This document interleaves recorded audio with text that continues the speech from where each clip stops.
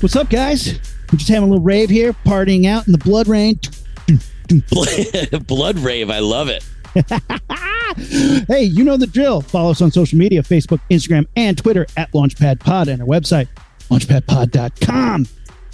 You know, today we got a great episode about one of our favorite franchises. Matt's fucking getting his dance on in the blood rave. You know, as Blade would say, ooh, so excited. Yeah. Matt, now you look like Terminator.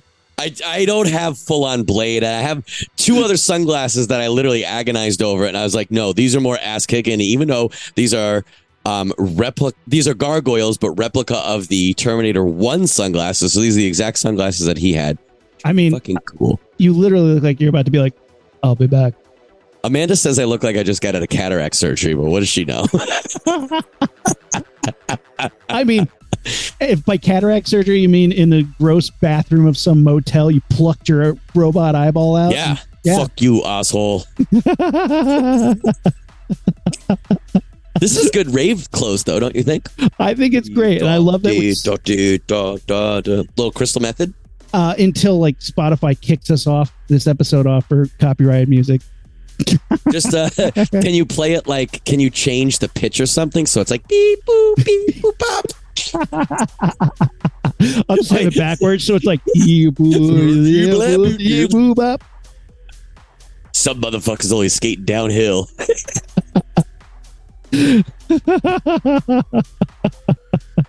Oh my gosh. Hot in here. I was dancing too much. I didn't think I'd be dancing so much on my vampire hunting action movie review podcast. Oh, I'm excited because we're going to talk about one of my favorite films of all time. The sequel. Yeah, it really is one of the best movies that does what it's meaning to do. And I think a lot of movies don't do that. And this movie, this franchise, let's just say, does it the whole time. There's some loose points, there's some weak points, but overall, I love me some Blade, man. Let's get on with it. Ignition sequence start. 6, 5, 4, 3, 2, 1, 0. All engine running. Liftoff. We have a liftoff.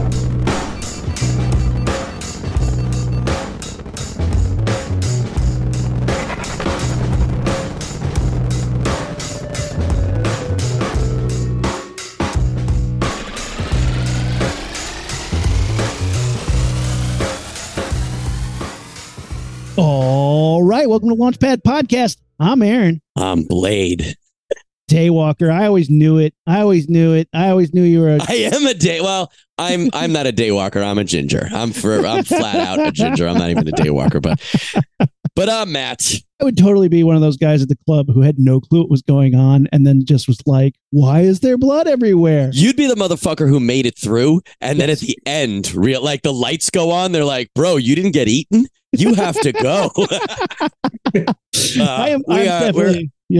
We have a fun episode today. We're going to talk about some movies and some superheroes, but we also have a guest in the house. Heck yeah, finally, I've been on your guys' show multiple times, but we finally have Bryant Dillon from the Fanbase Press. What's going on, man? Just enjoying life in the world of Blade, you know? Yes. I'm so pumped about this. Little known fact, Blade 2 is the movie I have seen most in theaters. And when I say little known fact, as in I tell everybody who talks about Blade, doesn't matter what, they're like, hey, I got a new set of razor blades. I'm like, Blade 2 is the most seen movie I've seen in a movie.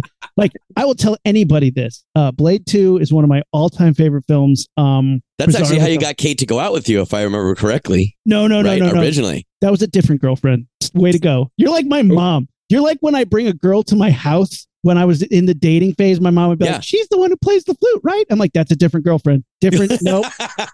Stop it. She's like, yeah, but you play an instrument. I know. I'm like, nope, that's a different band geek girlfriend. No, mom, stop it. Yeah, that's you. I just love that there was actually a girl that gave a fuck about Blade, let alone how many times you saw it in theater. What was the only way we were getting some? So nice. Blade. All right. We're diving in. I think we start. This is a fun way to start. Brant, what was your introduction to the Daywalker? You know, I think that it was probably, if I had to, I probably have to give the movie the most credit. I do think that I came across, like, I knew of the character. I wasn't a big superhero comic fan when I was younger. I was more into like sci-fi and horror comics, like the Dark Horse Aliens and Aliens vs. Predator. You'll see some of that up there. But I knew of the character because it was something, I was always into vampires. It's something you knew if you ran in those circles. And I think he showed up in a couple episodes of the Spider-Man animated series. He did, yeah. But my true introduction, I think, came from the Wesley Snipes movie. And what I remember specifically is I was probably just under 17 when that first movie released. So I could not go see the R-rated movie by myself.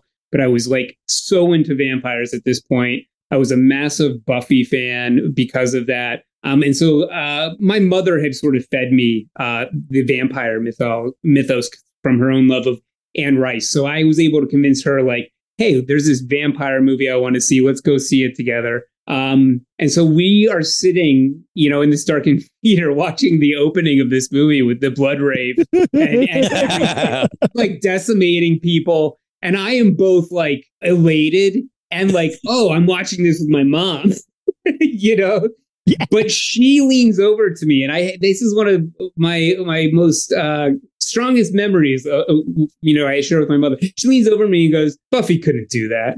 And I was like, no. I just remember looking over and just like, I didn't say anything because I was like, I'm gonna watch this movie. I'm not gonna stop watching this movie to have a conversation. But I was just offended as a passionate Buffy fan, like, well, maybe with this budget and on a feature film and an R-rated, but yeah, it's just, that film was amazing. It opens amazing and stays amazing. And I think I was baptized by that scene. Baptized in blood. That's so cool. Matt, what about you? It's the same as the movie. And it's the same exact thing that Bryant said. It's like, I knew who he was for sure. I don't know that I consumed any content, including the animated series, the Spider-Man animated series, because I didn't watch that. But I knew who he was. Like so many superheroes and villains and I had so many Marvel cards, trading cards and shit that I knew that stuff, even though I wasn't reading it. But I don't know. And while Bryant was talking, I was trying to think of when I saw that movie. I don't remember if I saw it blockbuster style or if I went to go see it. But I remember, like, it has always been, like, in my mind, that's always been. And it was just fucking baller. And I think when I saw it, I don't think clearly I didn't understand its importance, right? But, like, we can look back at this now from the era of superhero movies that we're in now and look at this as, like, literally the silver or golden age, where you're like, they weren't really making anything like this then. And this was so like this. You do not get this movie anymore. The new Blade movie that they're making is not going to be this. If they ever make it, it will never be this cool.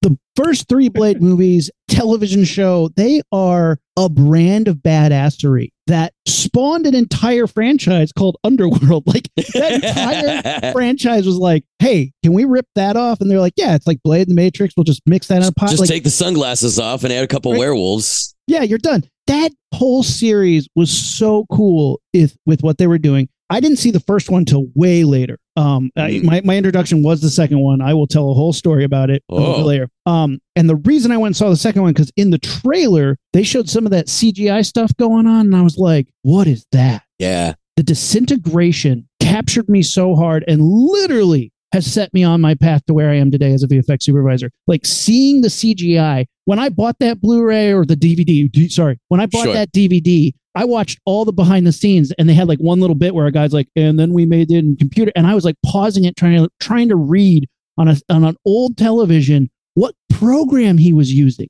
to make that happen. I had never seen anything like it. It was the best CGI I had ever seen. I thought it was so cool. That was for Blade 2? Blade 2. So for me, it was entry. Blade 2 was 2002. So he was using Microsoft Paint. Yeah, basically. Yeah, frame by frame. It was my So yeah, that was that, and that was awesome. And like I said, I'll get into a whole thing about Blade 2 when we get to Blade 2. But then I go back and watch Blade 1 later when I realize, it's a whole franchise I got to catch up. And it wasn't like right away. It wasn't like I saw Blade 2, better go watch Blade 1. I waited a while, like at least months, and I go watch Blade 1, and I was like, oh, I'm so glad I saw this other one first, because Blade 1 for me, when you watch Blade 2 first, is a massive disappointment. He doesn't it starts off really strong. But then they're like, here's some backstory. And you're like, oh, the other movie just gave me that Cliff Notes, and it did it way quicker than you're doing it. So the Cliff Notes, where they're like, oh, I'm a daywalker, I can do it. I'm like, cool, got it. So then I have to watch this movie that explains all of that. Oh, man. And then the CGI is whack shit.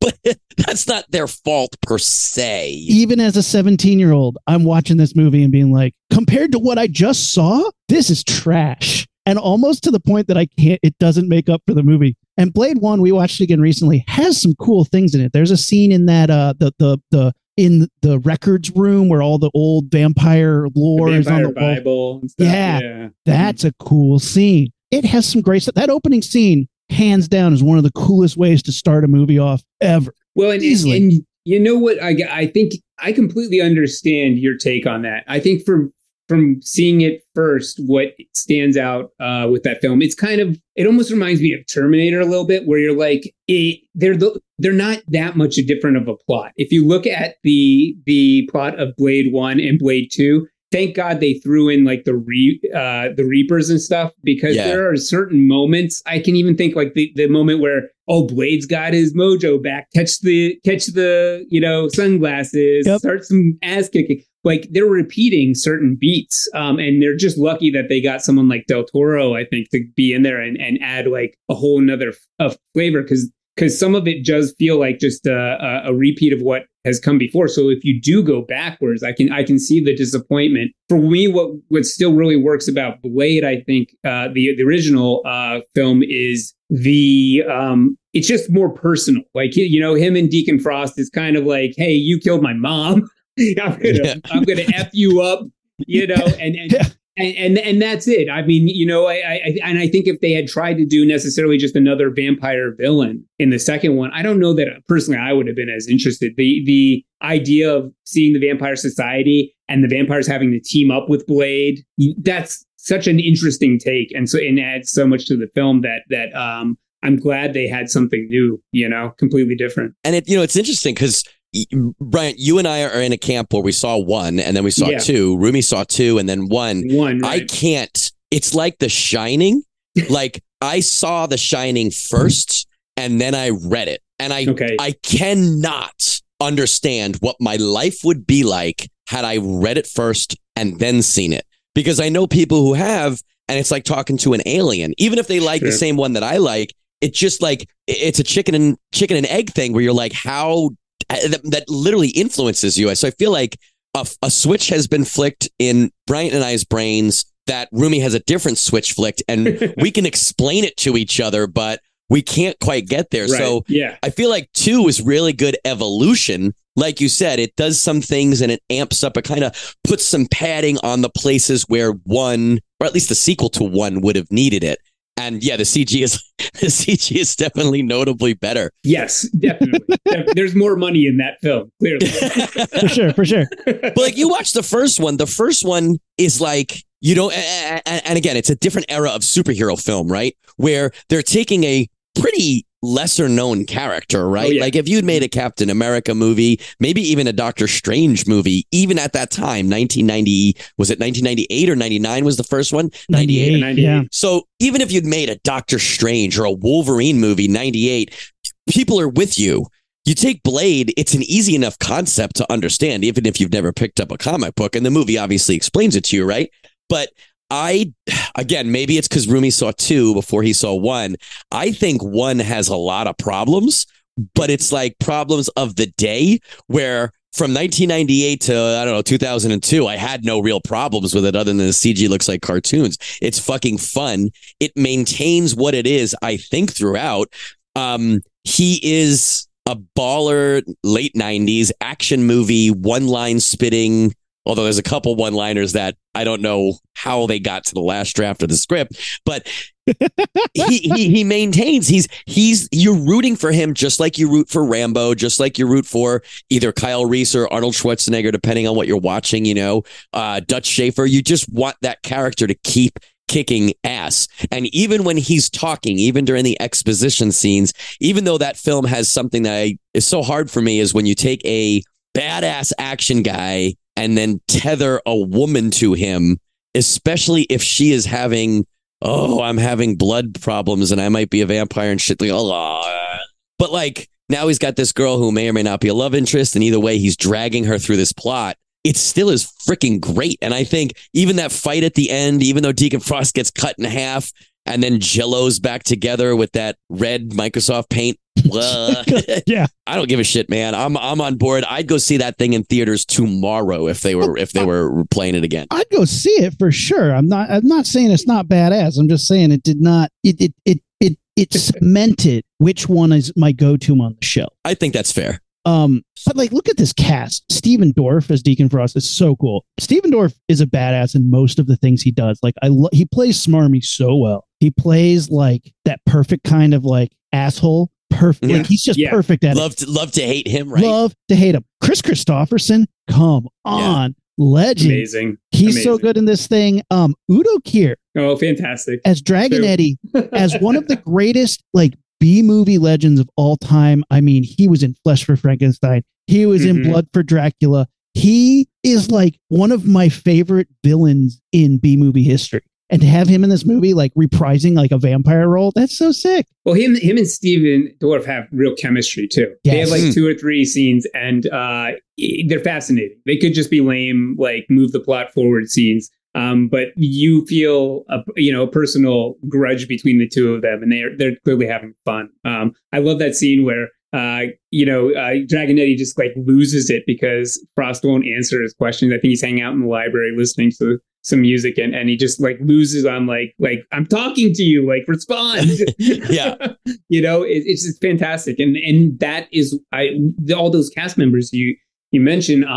There is a lot of chemistry in this movie that works really well. I mean, I wouldn't necessarily think that Wesley Snipes and Chris Christopherson are gonna be like blood brothers, but they sell it. They sell it entirely.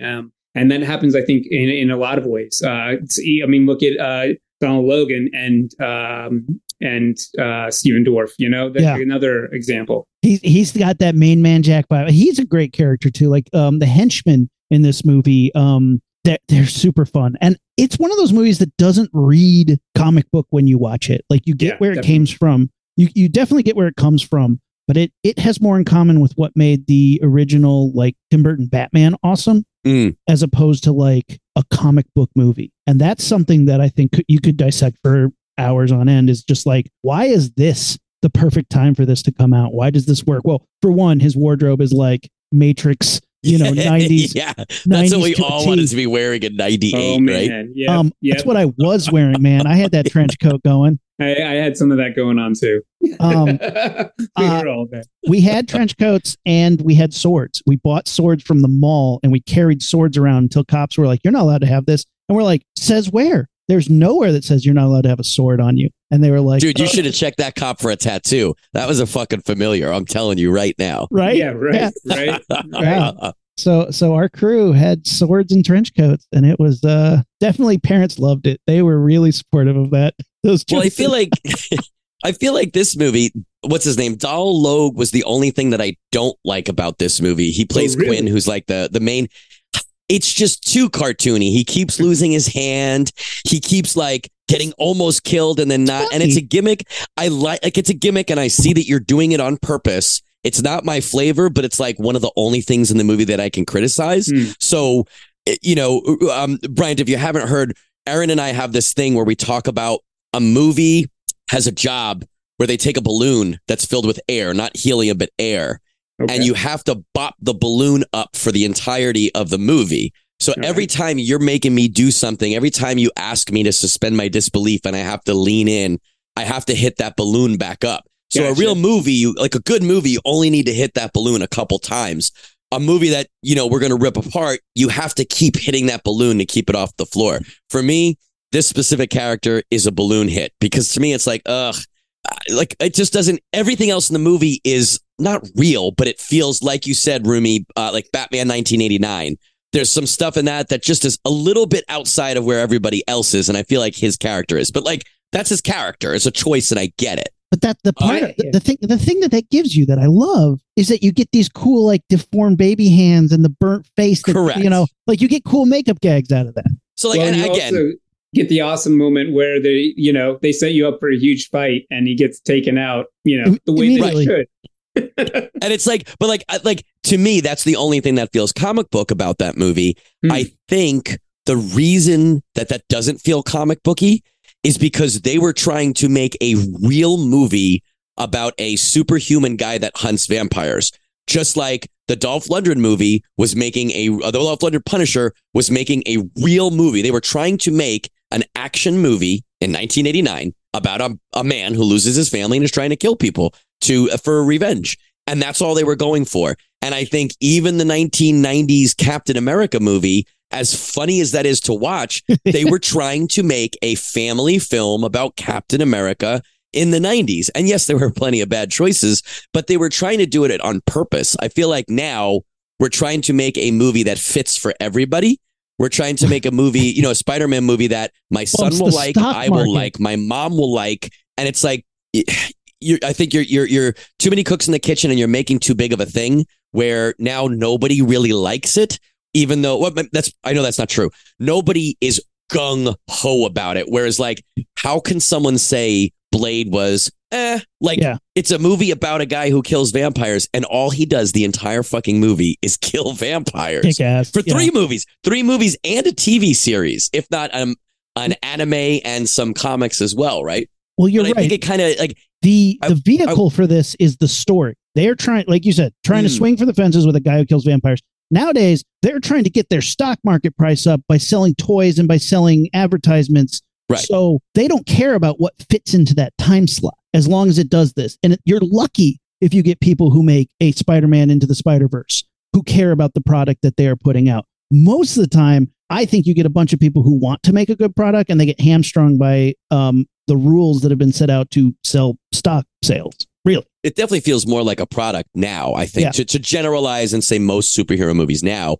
And I feel like this movie, they weren't worried about who was going to go see it. They were like, let's make an awesome action movie. Because really, it's the Punisher, right? Yep. Except instead of killing mafioso, he's killing vampires. If you changed just the aesthetic of the movie, what the bad guys look like and what the good guy looks like, it's Punisher, or what Punisher should be, right? Which is what Taken is. It's what essentially every one of those movies is. And it's the same exact thing. So those movies, I don't think it takes I'm not saying I've written 1,000 action films, but it doesn't take a genius to write that formula. It takes a genius to fuck it up, I think, because the pieces are there. Aaron and I always say that a good Punisher story, Punisher is the shark from Jaws. You don't know where he was before. You don't know what he had for breakfast that day. You're not worried about where he's coming from or how he's feeling about X, Y, or Z. And obviously making very big, broad strokes here. He just fucking eats people. And that's like the Marvel show is like, well, then he has PTSD and he's talking to this girl and he befriends Micro and he tries to patch up shit with his wife. Get the fuck out of here. Jaws doesn't do that. And I feel like Blade is shark Jaws, right? Or is it a vampire Jaws? He just eats vampires. That's it. I guess I could see that. But I guess what I would argue is that without something to humanize him, what do we care if he loses?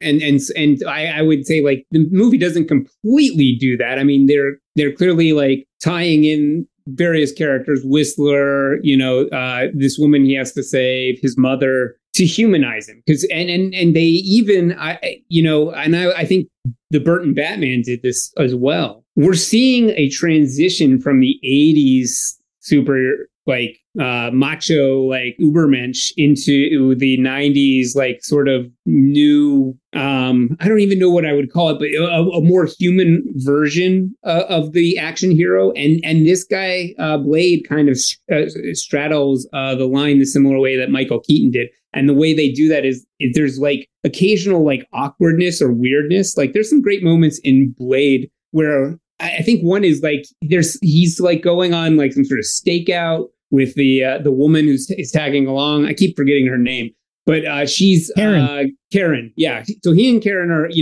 are staking out the vampires. he makes some comment about like, oh, that guy's definitely a vampire. They're definitely here. And we see something that justifies his thing, you know, his assessment. And he kind of looks over and like does this like look like, oh yeah, like, and she doesn't react to it. And you see him go, you know, like I'm trying to make a human connection, which I don't often do. You've just rejected me, and I'm very uncomfortable with it. And there's a few moments like that, but they never take it too far, so that you can still have like, you know, him holding his you know, adopted father's hand as he dies, and believe that is a serious dramatic moment. Or have that's, you know, beautiful montage of him like cutting the plant and preparing for the, you know, the final battle. He's able to do both things, and I think again, Burton Batman did that as well, where like he would be very weird and off kilter, but also like when he's in those dramatic moments, it still works. And I think part of that, at least for me, I don't know if everyone has had this experience, because I know that you have a little bit of an issue with it, Donald Logue. But I know people like this. My life is weird. You know, I wish it was just cool. And I wish I could just like walk, you know, like a my trench coat flapping in the wind, but I'm the guy that trips. You know, I'm the guy who has a friend who's an asshole or won't shut up. You just hit the nail on the head, because in every time that Matt hates the guy who does the funny thing or is funny or cool, Matt wants to be Blade, but he is that guy who burns his hand off. And he hates that guy because he sees that. He's like, close. There's another me in the room, so I got to get rid of him. I would love to debate that, but you want your fantasy. Yeah, that's why you hate Star-Lord. That's why you hate Star-Lord. That's why you get mad at Deadpool, because that is you. Oh, that's fuck, what you happens. might be right, man. You might be right. Although I'd rather be Star-Lord or Deadpool than fucking Quinn from Blade. Although Deadpool had baby legs, right? Yeah, Deadpool did have baby legs. What baby body parts did Star-Lord have? Oh boy. Not a question we want to answer.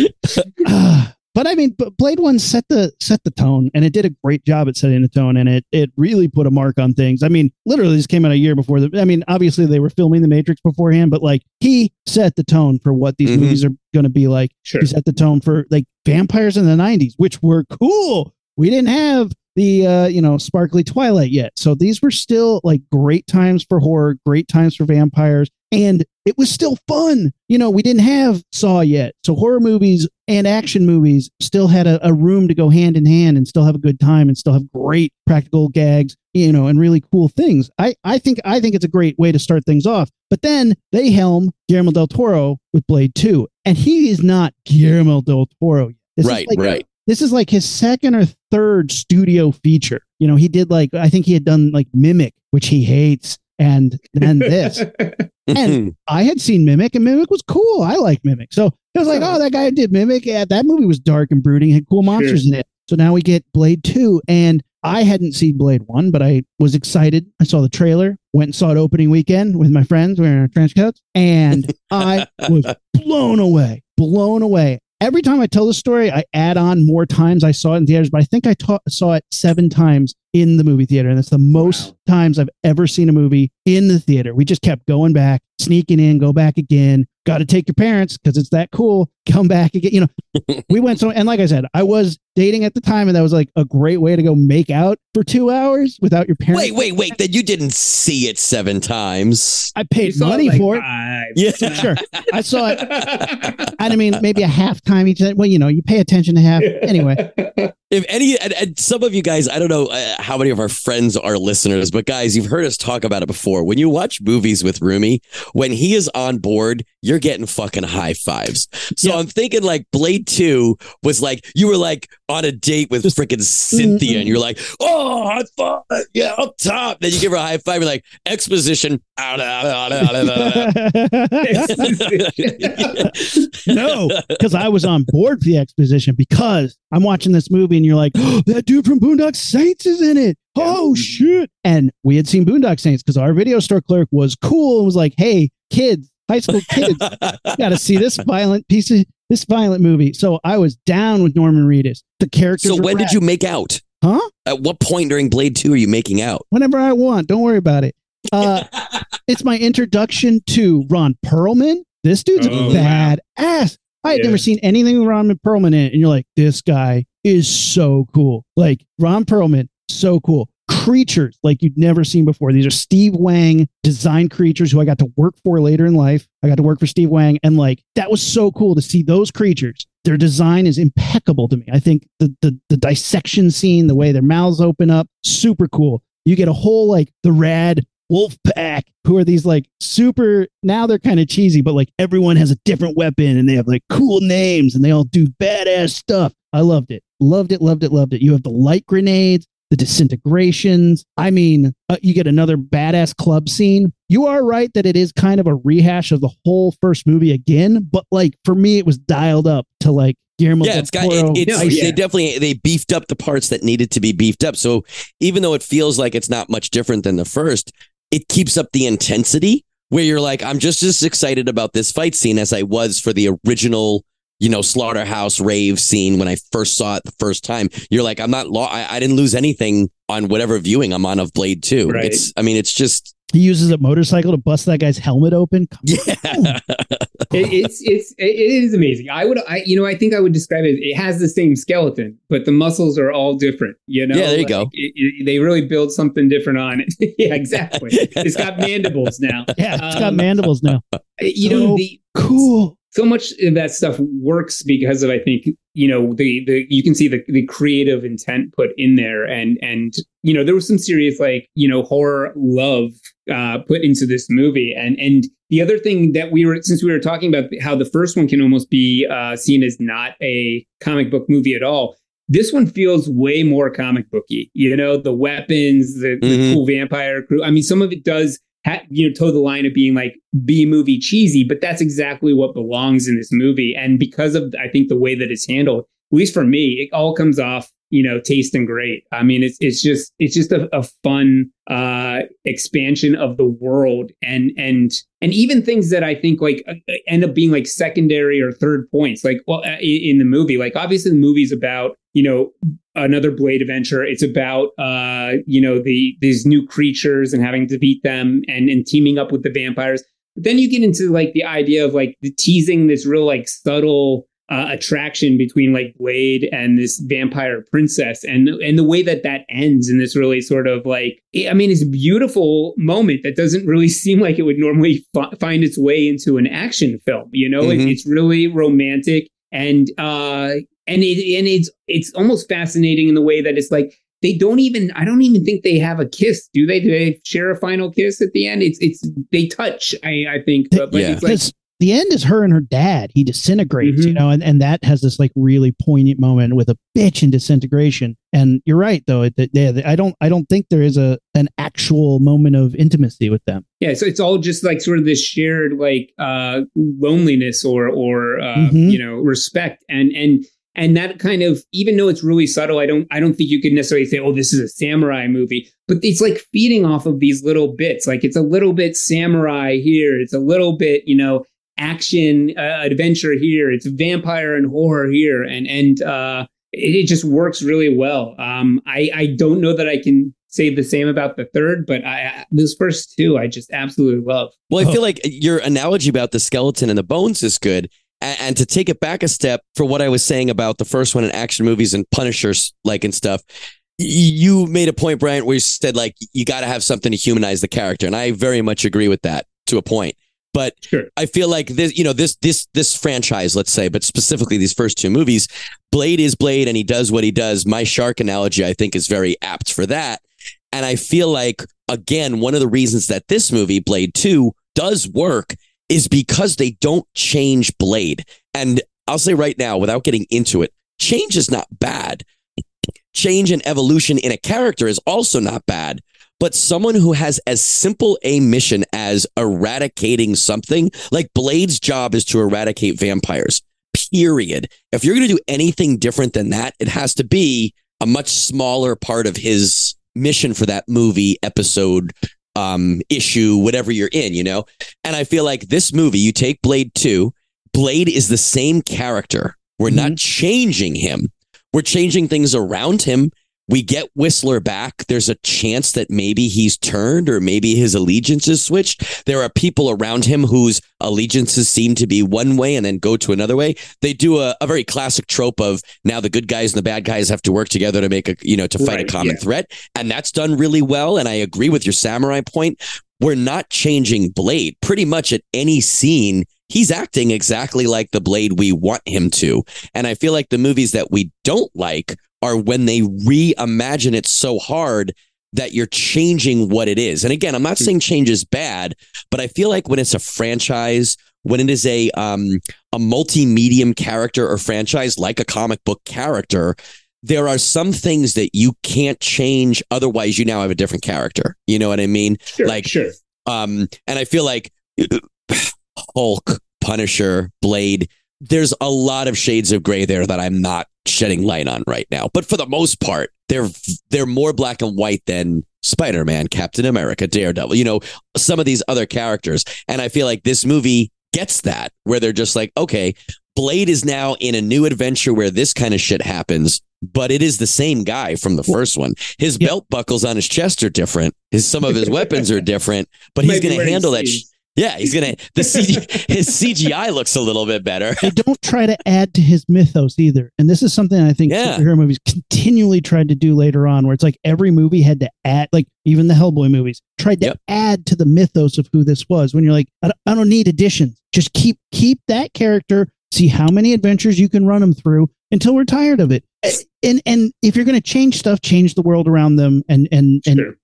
But I think that's why it's super successful here. You guys want some trivia tidbits? Yeah, why not? So Norman Reedus told me the story himself while we were on the set of Walking Dead. I was asking him about Blade. He was saying that during the autopsy scene, they didn't have UV lights, and they filmed in the Czech Republic, and they're like, we need purple lights. So somebody just went and gotten tanning bed lights, and everybody's eyes started getting burnt. Literally got UV burns on their eyes and were blinded for several days because the lights in that were actually tanning bed lights. God, that's except horrible. Blade, who had on sunglasses.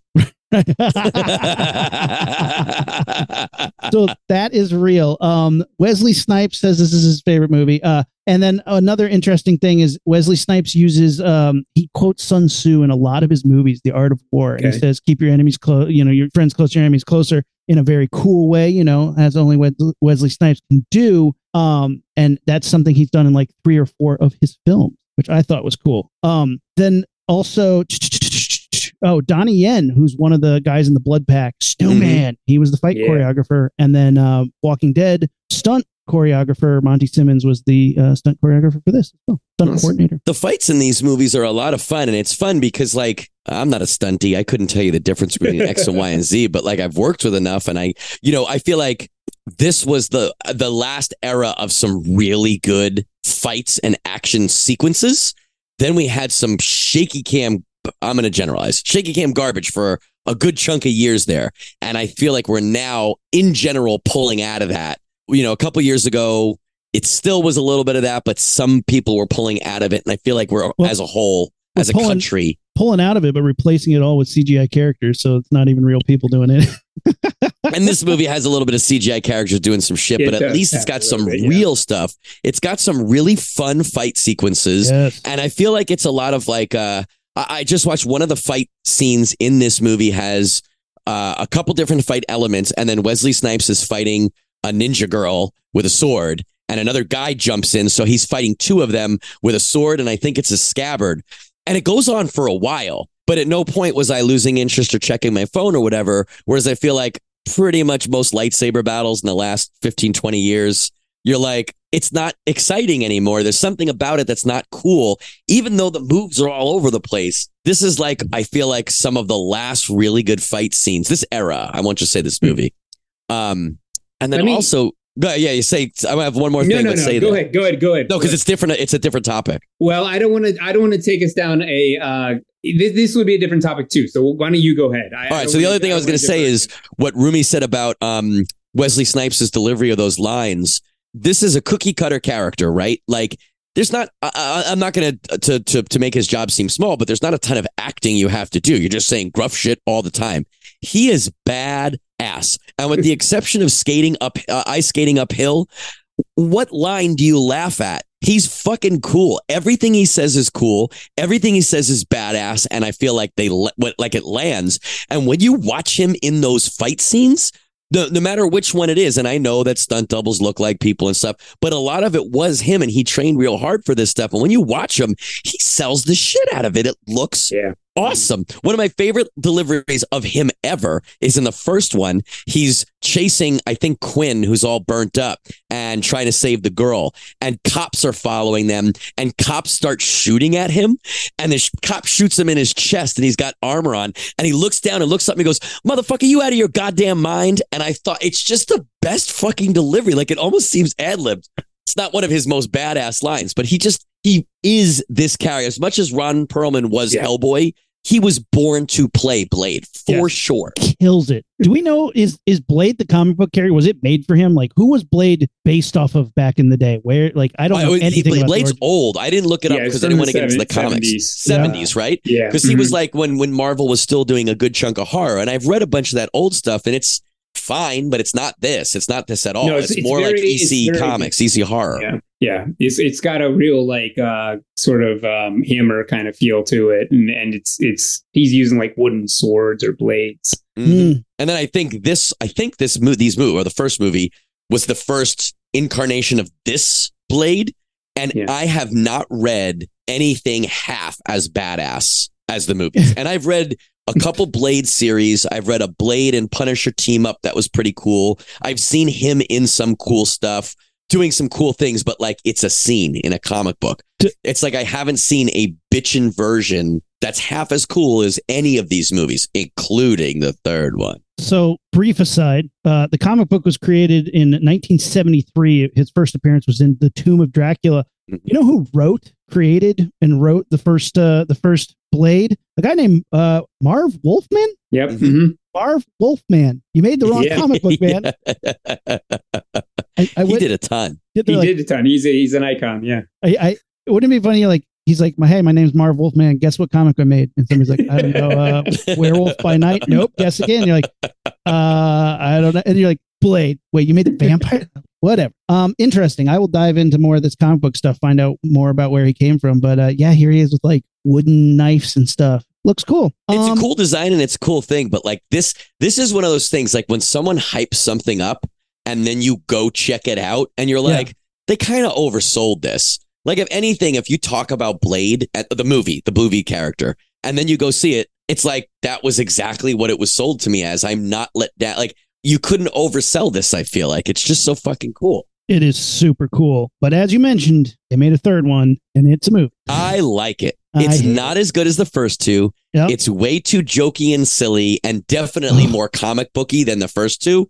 Don't give a shit. I am on board. This is my least favorite Ryan Reynolds vehicle. I might not debate that. This is like a Deadpool edition, you know? Yeah. I mean, I'm fine with it. I didn't think he was ever going to get to that role, but I mean, he was clearly trying to get to there for a while, and this is like the first incarnation of it. Let me ask you both this, because I do have a controversial opinion that affects this movie, but it comes from the second one. And that's that I don't quite understand how Whistler survived shooting himself in the head. And I don't know that he needed to come back. I think that Blade as a franchise kind of blinks, you know, like I think it would have been better not having Whistler return, finding a new character to fill that hole in a different way. And even furthermore, when we get to this, like, hey, here's his daughter, that does feel like a unnecessary retcon. Like, Jessica Biel can be in the movie, but like, doesn't need to be his daughter. Doesn't need to be his daughter. That is, again, you are adding way too much to the mythos that doesn't need to be changed. Right. Whistler doesn't need to be in the second one. I'm glad he is, because I wouldn't have known otherwise. He has some of the best lines in the movie. He's a great character in the second one, but he should have died at the end of the first one like they wanted him to. And somehow he came back. Somehow he comes back in the second one. This one, he absolutely does not need to be back, but they bring him back again. And he doesn't get enough screen time to be cool because they've added all these other characters. Mm-hmm. And now he's kind of like out of place and kind of acting against what his character is, because now he's just kind of a sad old man, which has always been his character. But now you have like 5 or 6 other people to like share screen time. So now he seems extra sad. And I don't like seeing Whistler as a sad old man. Should have let him shoot himself in the head. and spare us all this bullshit. Yeah, I wanted a happy suicide guy. And there's something, you make a good point, because there's something to the idea of Whistler being this guy whose family is completely dead, and he's just kind of like devoted his life to this thing and raising Blade's his family. Yeah. Right. But if he had a daughter out there, you suddenly go like, dude, what the fuck are you doing out here? Like, why are you doing this job? You know, the rest of your family's dead. Why don't you go like take care of your family? And there's nothing I hate more than when a movie like pulls up a character and they're like, "Who are you? I'm your mom. Huh? I'm your daughter. Huh? I'm your long lost son." Like what? Like immediately, this movie starts off with you going, "What? Okay, wait, but it's Blade, so it's gonna be fine. It's gonna be fine." And then like cool badass action scene. You're like, "Yeah, but it's not as good as the last one or the one before it." And I mean, the jokes are starting to kill me. I mean, even with Chris Jericho in there or whatever, the Chris Jericho, is it Chris Jericho? Some wrestler. 4H. 4H. Yeah. Triple H. Yes. Triple H. Yeah, Triple H. 4H. Oh, he wasn't 4H yet. He still has 1H to go. He didn't get his fourth H belt yet. Yeah. So yeah, you got Triple H in it, which again, cool, big, badass wrestling guy. But like, again, they're like, "Hey, it's that guy. Oh, hey, it's that other movie star you guys like, right?" And like, they're starting to really point to everything. Yeah. Because I don't know, it's too polished. There's two real big things that neither of you have said yet. And one's little and one's big, but they're both big. And I can't believe neither of you have. Is it the Dracula thing? Or what? Yeah, Dracula's one of them. Like, I mean, yeah, or Drake. You know, if you're going to reinvent Drake. Well, it's just, again, it's that thing that Rumi just said about like, why did that girl have to be Whistler's daughter? Does that connection make anything better? No. And I feel like we can say that as fans who like pick things apart, but like, did anybody think, wait, this is really going to seal the deal? What if she's related to Whistler? Because like you said, it's not like we didn't have a reason to see her or be with her or fight with her anyway. She could have just joined the group or their group could have joined forces with Blade. Why did the main bad guy need to be the Dracula? Like, that just seems pretty stupid. And they're also like, "Hey, you guys know what Dracula looks like?" And they're like, "Yeah, sure.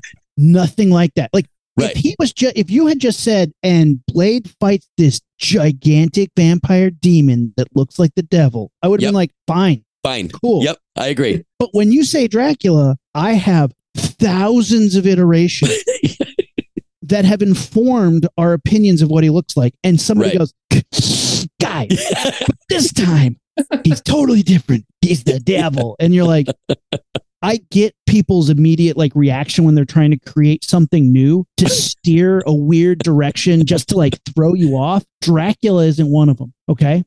Frankenstein isn't one of them.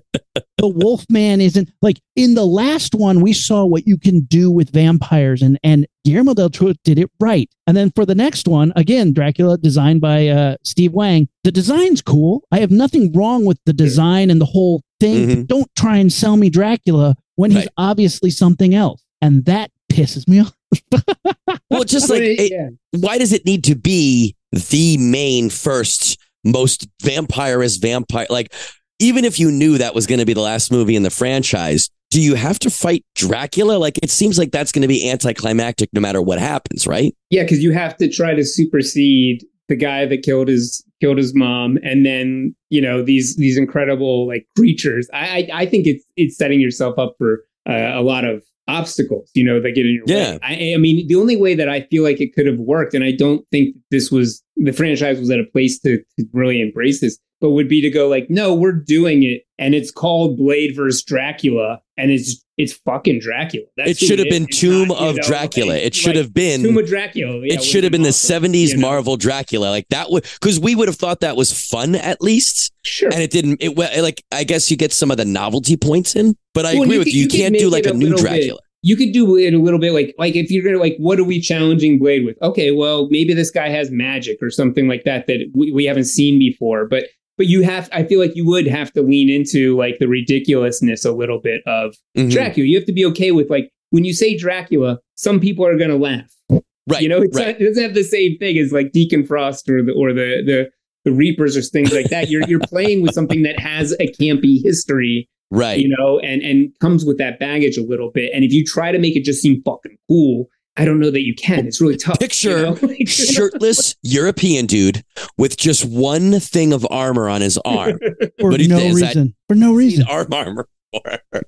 Ever. But here's the other thing. Like, when we saw Bram Stoker's Dracula, right? And we saw the wolf creature and we saw the bat creature. We've never seen a bat in a Blade movie. Mm-hmm. Yeah. You were going up against Dracula and you could have him fight this rad bat creature. Why is he this demon with finger horn crown stuff? Why does he look like Darth Maul? None of that made sense. And again, not knocking the design of it, that all, again, works for a different movie that they didn't make, unfortunately. And that's like something that always just like drives me nuts. It's like you said, you made Dracula. You could have done so much with that. Him being the most fiercest, terrifying bat monster would have been rad, but we don't get that. I mean, we don't at all. We get Hot Topic Dracula. We get Hot Topic Dracula, and we get because again, this is after all those other vampire movies coming. At this point, the studio was like, "This is a big moneymaker. We better get our fingers in this," and their just fingers are all up in it. Apparently, Wesley Snipes was like, "No, I don't want to talk to anybody." He didn't want to talk to the director. He hated everything because, again, he's the one who's like, "I'm telling you who motherfucking Blade is. I'm telling you what." And they're like, "No, you have to stick to the script and tell these jokes." You have a Pomeranian that turns into a vampire. Right. That's the other thing I couldn't believe that it took that long. Reaper mouth. Though. Yeah, it's like it doesn't even make sense. Like in their own mythology, you're like, what did they do? Genetically experiment on a dog? It makes no sense. Have you both reviewed the Patton Oswalt comments on this film? No. Oh, I mean, he's in this movie. I love it. Yeah, you should dig him up. What stands out to me is apparently this was an incredibly tense set. At one point early on, Wesley Snipes just stops talking to the director. David S. Goyer. David S. Goyer, and will only communicate to him through Post-it notes. He'll give a Post-it note to an assistant, and that will go to the director, and will only be addressed as Blade, not Wesley Snipes, as Blade. And apparently, it wasn't pleasant for a lot of people on set, but it sounds like an unbelievable experience. I think it's the movie that made me fall in love with Ryan Reynolds. I believe that. I'm on he does board. this thing very well, in and that might have been the first time I'd seen that thing. But Jessica Biel is like badass in it. Like, I think that's pretty cool. I'm pretty sure that I read that and I read this online, so I don't know if it's true, but there is a shot in the movie where she shoots an arrow directly at camera. And to protect the camera, they put some sort of mask on the lens and only had a minute hole, and she shot through the hole. Yeah, destroyed the camera, right? Yeah, I don't know. Like the thing I read billed that as like, what a badass archer. I don't know if she was aiming for that hole or not, because if she was, then that was badass. Sure, if not, she just accidentally got in there. But I mean, either way, it was a good shot, I guess. Either way, pretty amazing. Yeah. Yeah, it was. I mean, it was fun. I think the action is fun, though. There's a lot of stupid physical prop gimmicks in this where this is a gun that does this, and this is what we call this. And it's like, oh, okay, fine. Again, they went and said, hey, that second one that guy had a sledgehammer that had a spike in it. We need more of that. You lost the point of why that worked. Right. Mm-hmm. That was cool because you had a team that used it. You can't, they overly relied on all the stuff. And again, it's just somebody from the studio, one of the 38 million producers that they added this thing was like, whoa, we need more cool, James Bond weapons. Let's get more of that going. And somebody else was like, we need way more types of vampires. Let's get that going. And, it too many jokes. I love Ryan Reynolds. Fair. Ryan Reynolds. Too many jokes. If I rewatch it, I might think that because I guess I probably have seen it in the last 3 or 4 years. But a fun cameo from Natasha Lyonne and Patton Oswalt in it. Those are, little fun bits. There's too many Donald Logue moments in this where I'm like, ugh. There's too many Donald Logue characters for me. Yeah. But again, now, and this is how I always quantify certain things like this. This is the third movie in a half vampire hunting action movie franchise. So if you still are delivering on the things I want, which I feel this movie does, I will allow it X, Y, and Z. I don't know that I'd allow it any more than this movie had. I think if Donald Logue was in this movie, no, return to Blockbuster. I'm not watching it. I like that being the final Blade movie is he wipes out all the cool vampires. There are only the Donald Logues of the vampire universe left, and you're just horribly annoyed. Yeah. I thought you were going to say it was him specifically. He comes back somehow. He's resurrected. In the final battle, his baby hand is important. Like that, the fact that he doesn't have two regular size hands is the deciding thing that puts Blade at risk. Oh, I love this it. movie. Well, but after that, I thought we would never get to see Blade again. And that was 2004. But that's not the last thing. At least for me, it's not the last thing. Well, Did you guys watch the series? In the a little bit mid 2000s, there was a thing called Spike TV. And yeah, there was. They ordered up some Blade, but they did. They could not get Wesley Snipes to come back. He was like, I'm not coming onto your cable TV show, low budget rent bullshit. So they had to go somewhere else. I got taxes to evade. Probably regretting not taking it now. Instead, we got Mr. Sticky or Mr. Fingers. Sticky Fingers. Sticky Fingers. Sticky Fingers. Who actually not bad. He did fucking great. Did we watch this together, Rumi? We did watch. We watched. I don't think we had all 11 episodes. We watched like 4 or 5 of them. They were pretty solid. So I watched this when it all came out on DVD, and I don't think I've seen it since. I guess when it aired, I watched some of it with you. For this episode, I watched a couple episodes of it. Mwah. I'm going to have to go back and watch it. Now, when I say mwah, I mean like made for TV. Mwah. I'm doing a chef's kiss if you're not watching the YouTube. It is way better than it had any right to be. And I watched the first 2 episodes or first 3 episodes, which is like the first arc, kind of introduces this female army character who was the female host on Wipeout. And she now is playing this army girl who's looking into her brother's death at the hands of a vampire, blah, blah. He was a familiar, blah, blah, blah. And she gets turned really quickly. But she's also aligned with Blade, so she's kind of getting him intel from the inside, even though for 12 episodes these vampires never figure this shit out, that this girl who used to be friends with Blade is constantly with Blade, can never deliver Blade. There's a lot of things there's a lot of balloon bumps in this one, but the action is fucking great from made for TV. Sticky Fingers does a very good job as Blade, especially I feel like those are Han Solo type shoes to fill. I'm not going to say the same as Han Solo, but like, how can the guy taking over for Han Solo do as good of a job? I feel like Blade is not as big as Han Solo, but I think we all, when this show came out, we all were like, how can you lose Wesley Snipes? He does a really good job in this. Again, for what it is, it's fucking fun and it's cool. He's quoted as saying, he's like, look, I want to do something different. I'm the same meat, but I'm different spices. And I was like, I like that. Okay. Well, there's a lot of meat and flesh analogies tonight. There are.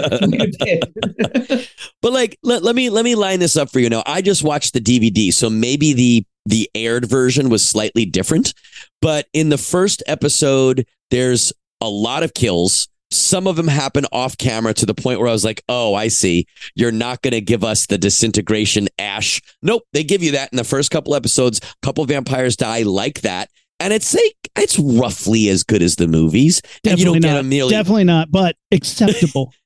for television, for CGI on television at the time, it was about as good as Power Rangers, which as a kid watching Power Rangers, you're like, whoa, special effects. So I'm here for it. It definitely didn't make me like want to get into that field because of it, but it was look, you at least attempted to have the coolest part of the movie in your television show. So he had a gun that shot like little bulbs filled with garlic, and they were supposed to make the vampires blow up. And there's a vampire at the end who has an immunity to it, and he gets shot in the neck, and Blade says some bitchin' thing to him before he falls down, shoots him in the neck. And the vampire with immunity gets up, and he's just got this it's a metal bulb containing garlic sticking out of his neck. And Blade turns around and gives him like a what the fuck look, shoots him again in the head, and he knocks over, and he gets back up, and now he's got that there. So there's 2 bitchin' makeup appliances, and then they have like a boss fight. It's great. The last episode has a super hot blonde girl, naked, familiar, and she's like with some, I don't know, senator or something. and he bends her over a table, and you see like a good amount of this. He bends her over a table while they're talking about the characters that they're involved with. He opens up a condom with his teeth, and Blade comes into the shot with a gun against his neck and is like, "You're going to need more protection than that." The girl on the table, who we've seen her familiar tattoo, starts screaming. He takes a steel stake and just spikes her through the desk, and you see it from underneath where all the blood dripping down. He just kills this familiar girl, and then he kills this guy for the information. I was like, oh, and he pulls his eye out and he says something. Oh, he puts the gun against his eye and he goes, "I only need one." And then it cuts away. Then later on, he has it in a jar to get through a retinal scanner. Yeah, get through the retinal scanner. It's just like that one scene is like, I don't know if there's anything else I need in a action TV show that wasn't in that one scene. You're going to need more protection than that. I just like that it has some of the stuff like his childhood. They kind of get into a little bit of Blade backstory, which, again, I'm always a proponent of never show where they came from, ever. I don't need the flashback to find out where Darth Vader came from. I don't need to know where the Joker came from. But having a little bit of like Blade as a kid and like how his mom kind of kept him going, we don't get a whole storyline, but we get little tastes of it that make sense. And they add to the backstory, they add to the mythos without having me be like, wait, that doesn't make sense. Well, I guess it's also proportionate, right? In a 12-hour series, let's say roughly 11 hours, 12 hours worth of a TV show, if you have a couple minutes of that, that's fine. But if you have 10 minutes of that in a 2-hour movie, the proportion of how much you're spending on that when it could be something different. Or never give me the whole movie. I never need to see young Blade doing kid stuff, complaining, not wanting to go to bed. I thought you were comparing it to Solo. Like, I want to see a movie where they're like, you don't have a name, but you carry a blade. I'll call you Blade. No. Look, Solo didn't bother me that bad because, again, I loved Solo. It was just stupid. Yeah, sure. I'll give you that. It at least did some cool stuff with it. But again, I don't need to see where they came from. If you guys haven't seen the TV series, it is at least worth trying. It's at least worth trying. There's some definite like made for TV vibes, but it's made for TV. And there's some awesome like just fight vibes. So it's great. Better than the RoboCop TV series. That's a pretty low bar. That is a pretty low bar. Are you going to debate that? I love RoboCop. I'll watch him any day. I'm not debating that. We all come from time when we took whatever they gave us. Right. I mean, it's all based on like, oh, is this have vampires? Does this have a robot in it? Okay, we'll watch that, Yeah. And you got one option. You were like, have this or here's Little House on the Prairie. So, Made for TV movies, man. Like there was just so much. There's so much going on, but this worked, and I think at the end of the day, it gives us a story more akin to the first Blade movie. It's more down to earth, but I like that. Like it's got some espionage style stuff. Definitely has some of that gangster Punisher type stuff where she's infiltrating the mob, the vampire mob. It was cool. I definitely am not mad at it, and I think it holds up and fits as canon. It does nothing to retcon any of the stuff that's laid out. If anything, it references some of the stuff from the third movie, but like ignores it for the most part and just goes with the cool stuff from the first two. He has a scene where people are like, has any of you guys heard from Dracula lately? No. There's another vampire that's like, wait, did you say Dracula? By Drake now. He's going by Drake. Did you say Dracula? Like the Dracula? There's that scene where he's like, you guys see that movie Queen of the Damned? Boo. We could do a whole nother spin-off episode about how like that was a very interesting time for vampire movies, right? Because like there's a lot of vampire movies that come out late 90s, early 2000s that were interesting. Of them. But like, look, I love Interview with a Vampire as far as like if you're gonna go with like sexy vampires, that movie still did some gnarly shit. Yeah. Mm-hmm. And it really it played up the sexy vampire. I mean, Brad Pitt and Tom Cruise as vampires. Come on, it's wild. But then they tried to do a sequel that was like, yeah, but now the vampires are rock stars, and you're like, what? Did they really try to do a sequel, a direct sequel? Queen of the Damned. It's Queen of the Damned adaptation of the novels. Yeah, yeah.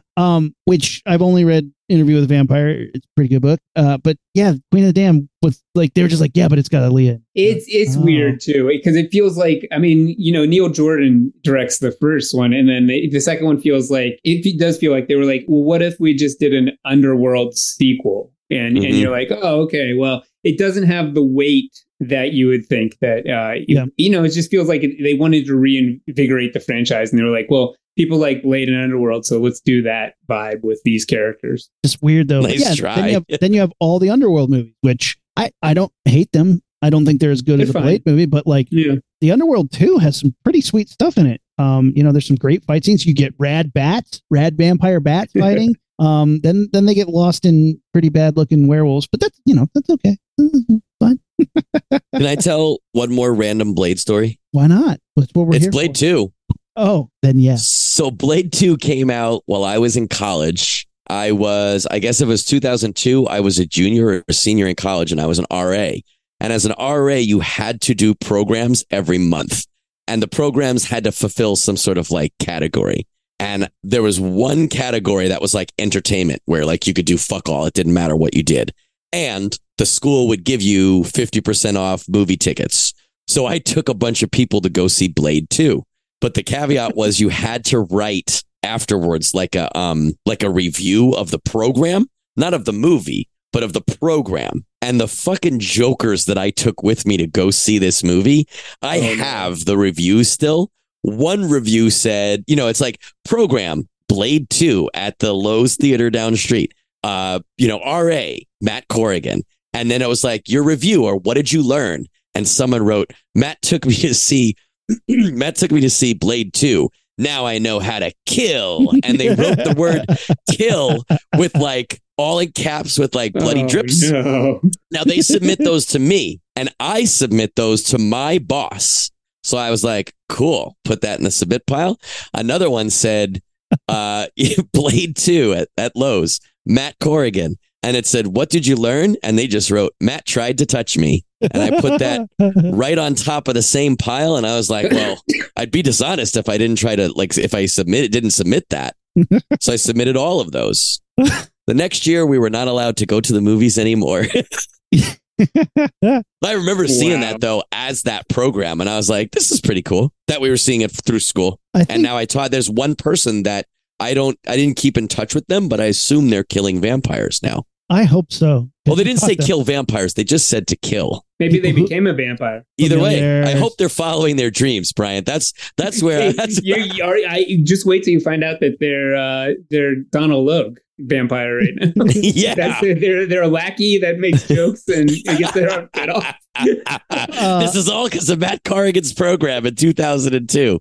So before we wrap up, there's two questions left. Okay. The first one is what do you want from the reboot of this? We have a phenomenal actor attached. If they ever make this thing, I have no hope. But what do you want versus your expectation? Let's start there. Who wants to go first?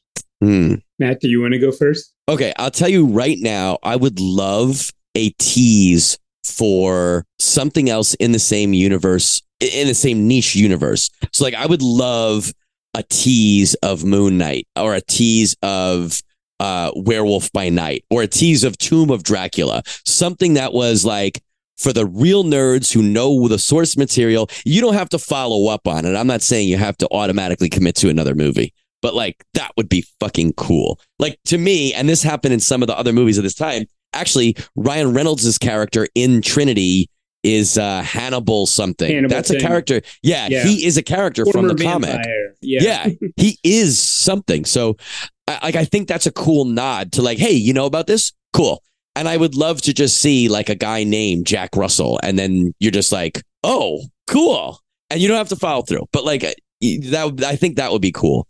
I honestly am thinking of how Bryant said he and his mom went to go see the first one. If you could get another vampire hunter involved, that might be interesting too. And one of them could be on the tail of the other one. Then they could join, fight and then join forces. That could be cool. I feel like you don't need to continue the ascension that the first trilogy, followed. You, like we said, for sure, Blade 2 was a little bit bigger and better than Blade 1. You don't need to try to make this new movie bigger and better than Blade 2. You just need to make it a fun, cool movie that stands by itself. Then if you want a second one, worry about that later. So I would say bring it back to basics. Blade is not a very hard premise. So don't give me the clutching of the pearls and the shooting in the alley. I don't need to see his whole origin story. Give me the Blade 2 version of it. Yeah. Yeah. Just boom, boom, boom. I get it. I know already. We see it in the credits. Correct. Yeah. You don't need, or someone tells you, you don't need that. Yes. The new vampire hunter, Whistler, or the Whistler-like character tells them, oh yeah, his mom was bitten by a vampire and now he's like this. That's all I need. So something like that. I mean, it doesn't have to be, give me the first movie again, just in 2025.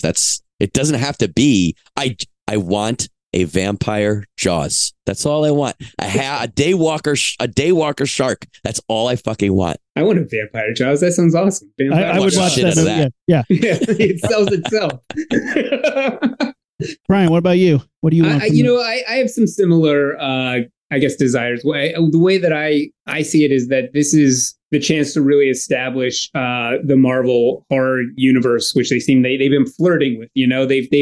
Werewolf by Night was clearly in that arena. Yeah. Moon Knight is somewhat in it. But this, I feel like people know Blade. They're going to be like, this is going to be like, hey, this is what the horror universe looks like for our various characters. And I read enough of the old comics that I feel like it could be really fun if they find people or at least try to emulate some of the classics, whether you're looking at Hammer or Universal or whatever it might be, but find some inspiration in what made those fun. When kids were going to the latest vampire or werewolf movie, what was exciting about that? And how can we play with those tropes and how do you update that? And I guess why I would focus on that is I don't think you're going to outdo Wesley Snipes' Blade. You're not going to be able to do the same thing where he's just this kick-ass guy who has one-liners and the Matrix vibe is going to feel dated at this point. You have to find something a little bit new. And the fact that he exists now in a larger world, I think that's what would be interesting. What is Blade if he's in sort of a horror universe as opposed to just a world with vampires and humans? So 100%. That's what I would hope for. When we could get into a whole episode about Werewolf by Night, but I thought as an outing, as an exercise, which that's what it felt like. It felt like Marvel going let's dip our pinky toe in this horror genre. Do we like it? Do you like it? We don't know. We're terrified to even try. I liked what they did. I love that there wasn't a Spider-Man in it. I like that there wasn't Doctor Strange there.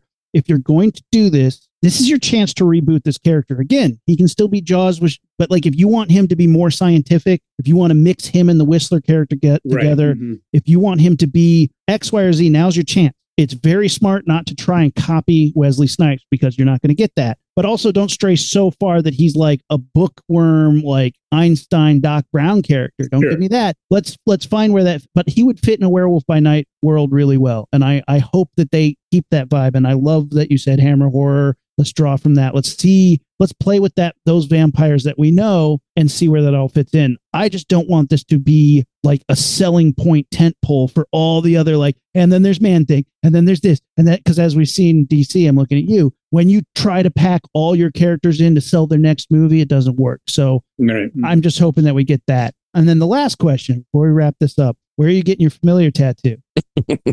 I can't say. It's obscene. Don't say, just show us. Everyone watch the YouTube to see Brian's scrot. Here, look right here. Oh God. I'm getting meat tag. I'm getting one right under my armpit. So if my body gets dismembered, you can probably still find a chunk of it. Why are you getting familiar tattoos? You don't want... We chose our side, man. What are you going to do? We chose our side. Yeah, come on. I'm going to fucking kill all of you. Are you kidding me? You're going to die with Whistler? No, you're going to come back. No, come back the second one in a blood tube. Matt comes back with a little baby arm. Matt already has that. The fact that he won't say, he's already got one. That's true. Running us off the scent.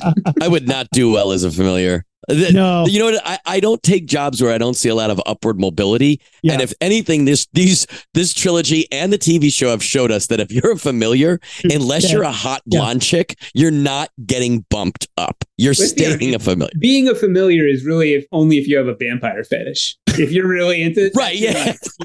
Great. You're designed to be a familiar. I only want to be a familiar if I get to be like Norman Reedus, where I get to work on cars and smoke blunts all day. That was a pretty choice assignment, though. Although, if you think about that, I was thinking that today. I was watching it. He created all these weapons that killed how many vampires? I mean, I guess that's something that we've seen a lot in stories and pop culture right now. Is the uber hard traitor type character who's really long con, yeah, right, yeah. And you're like, I guess, but like, damn. Well, you know, that was the Vampire King or whatever. He doesn't give a fuck. He was murdering. I mean, he was literally like offering up his daughter on a plate, you know? Like, he's like, I do not care if you're killing random vampires. Yeah. What's 200 vampires?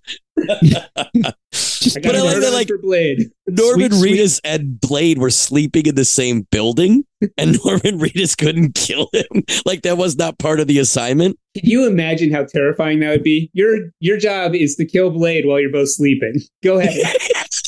Sneak in his room. I'm just envisioning like a Scooby-Doo level repeating background in Blade's lair and tiptoeing. That is the crossover that we need. That's what I want for the next movie. Scooby-Doo. Wouldn't that be cool? Man, that would be pretty cool, actually. And then they pull the mask off and it's Drake. Globetrotters. Yes. But only the OG. I don't need the new Scooby-Doo. I agree. I want OG Scooby-Doo. Yes. With the Harlem Globetrotters. 70s. Well, then they have to do 70s Blade with the the red leather jacket and the green goggles. Yes, that's what here's what you do is you do a contemporary crossover with those two. But in it, there is a flashback to the 70s when it's the first time that they crossed over. Yeah. And how cool would that be if at one point during the contemporary part, Shaggy looks over at Blade dead serious and is like, you owe me. And it cuts to a flashback where Shaggy saves Blade's life. That would be awesome. I would love that. And it involves a barrel, and Blade has to go in the barrel and look out the hole, and he runs away. But Scooby has to be another familiar. He's like, until he sails him out. Ruh-roh. Oh man, I love it. Damn, I would do that in a second. That's way better than a Buffy crossover. And ultimately, all these movies are just like, we need to get Blade inside the spike coffin and then hook straws up so we can all just they all want to drink slurp on that sweet Blade slurry. Gross. Well, guys, I think there's only a few more things to do. We need that socials. Brian, hit us up with those sweet socials. You can find me on Twitter at Comic Book Slayer. For Fanbase Press, look for us at on Twitter, Facebook, Instagram at Fanbase Press, or the Fanbase Weekly is our podcast. You can find Matt's appearances looking on Apple Podcasts. Yes. And you can follow us, Facebook, Instagram, and X at Launchpad Pod and our website, launchpadpod.com, and on YouTube, where you see our handsome faces making funny faces and doing funny things. So there's only thing to do now. Blast this thing off. Have you done the handshake with us? The secret handshake? No, because it was his show. I've been on Brian's show for at least 3 different episodes / interviews / panels. But this is the first time you've been on the Launchpad. So we're gonna teach you the secret handshake. My Blade origin. Yeah. Secret handshake. It goes like we didn't even have to bite your mom. Perfect. She would have been. If I bit your mom, she'd lean over to you and be like, "That's not what Buffy would have done." Yeah, Buffy wouldn't have done that. All right, so take your hand, come sideways, and we're gonna swing in sideways and connect in the middle. Okay. Then we're gonna invert and all blast off at the same time and go as we lift off. All right. So all right, in, turn, and then a raspberry as we blast off. You ready? Ready? Okay. 1, 2, 3. I think I managed it. You did a great job. Okay. You did pretty good. This has been the Launchpad Podcast. We're the Rocketeers, and we are out. Ignition sequence start. 6, 5, 4, 3, 2, 1, 0. All engine running. Liftoff. We have a liftoff.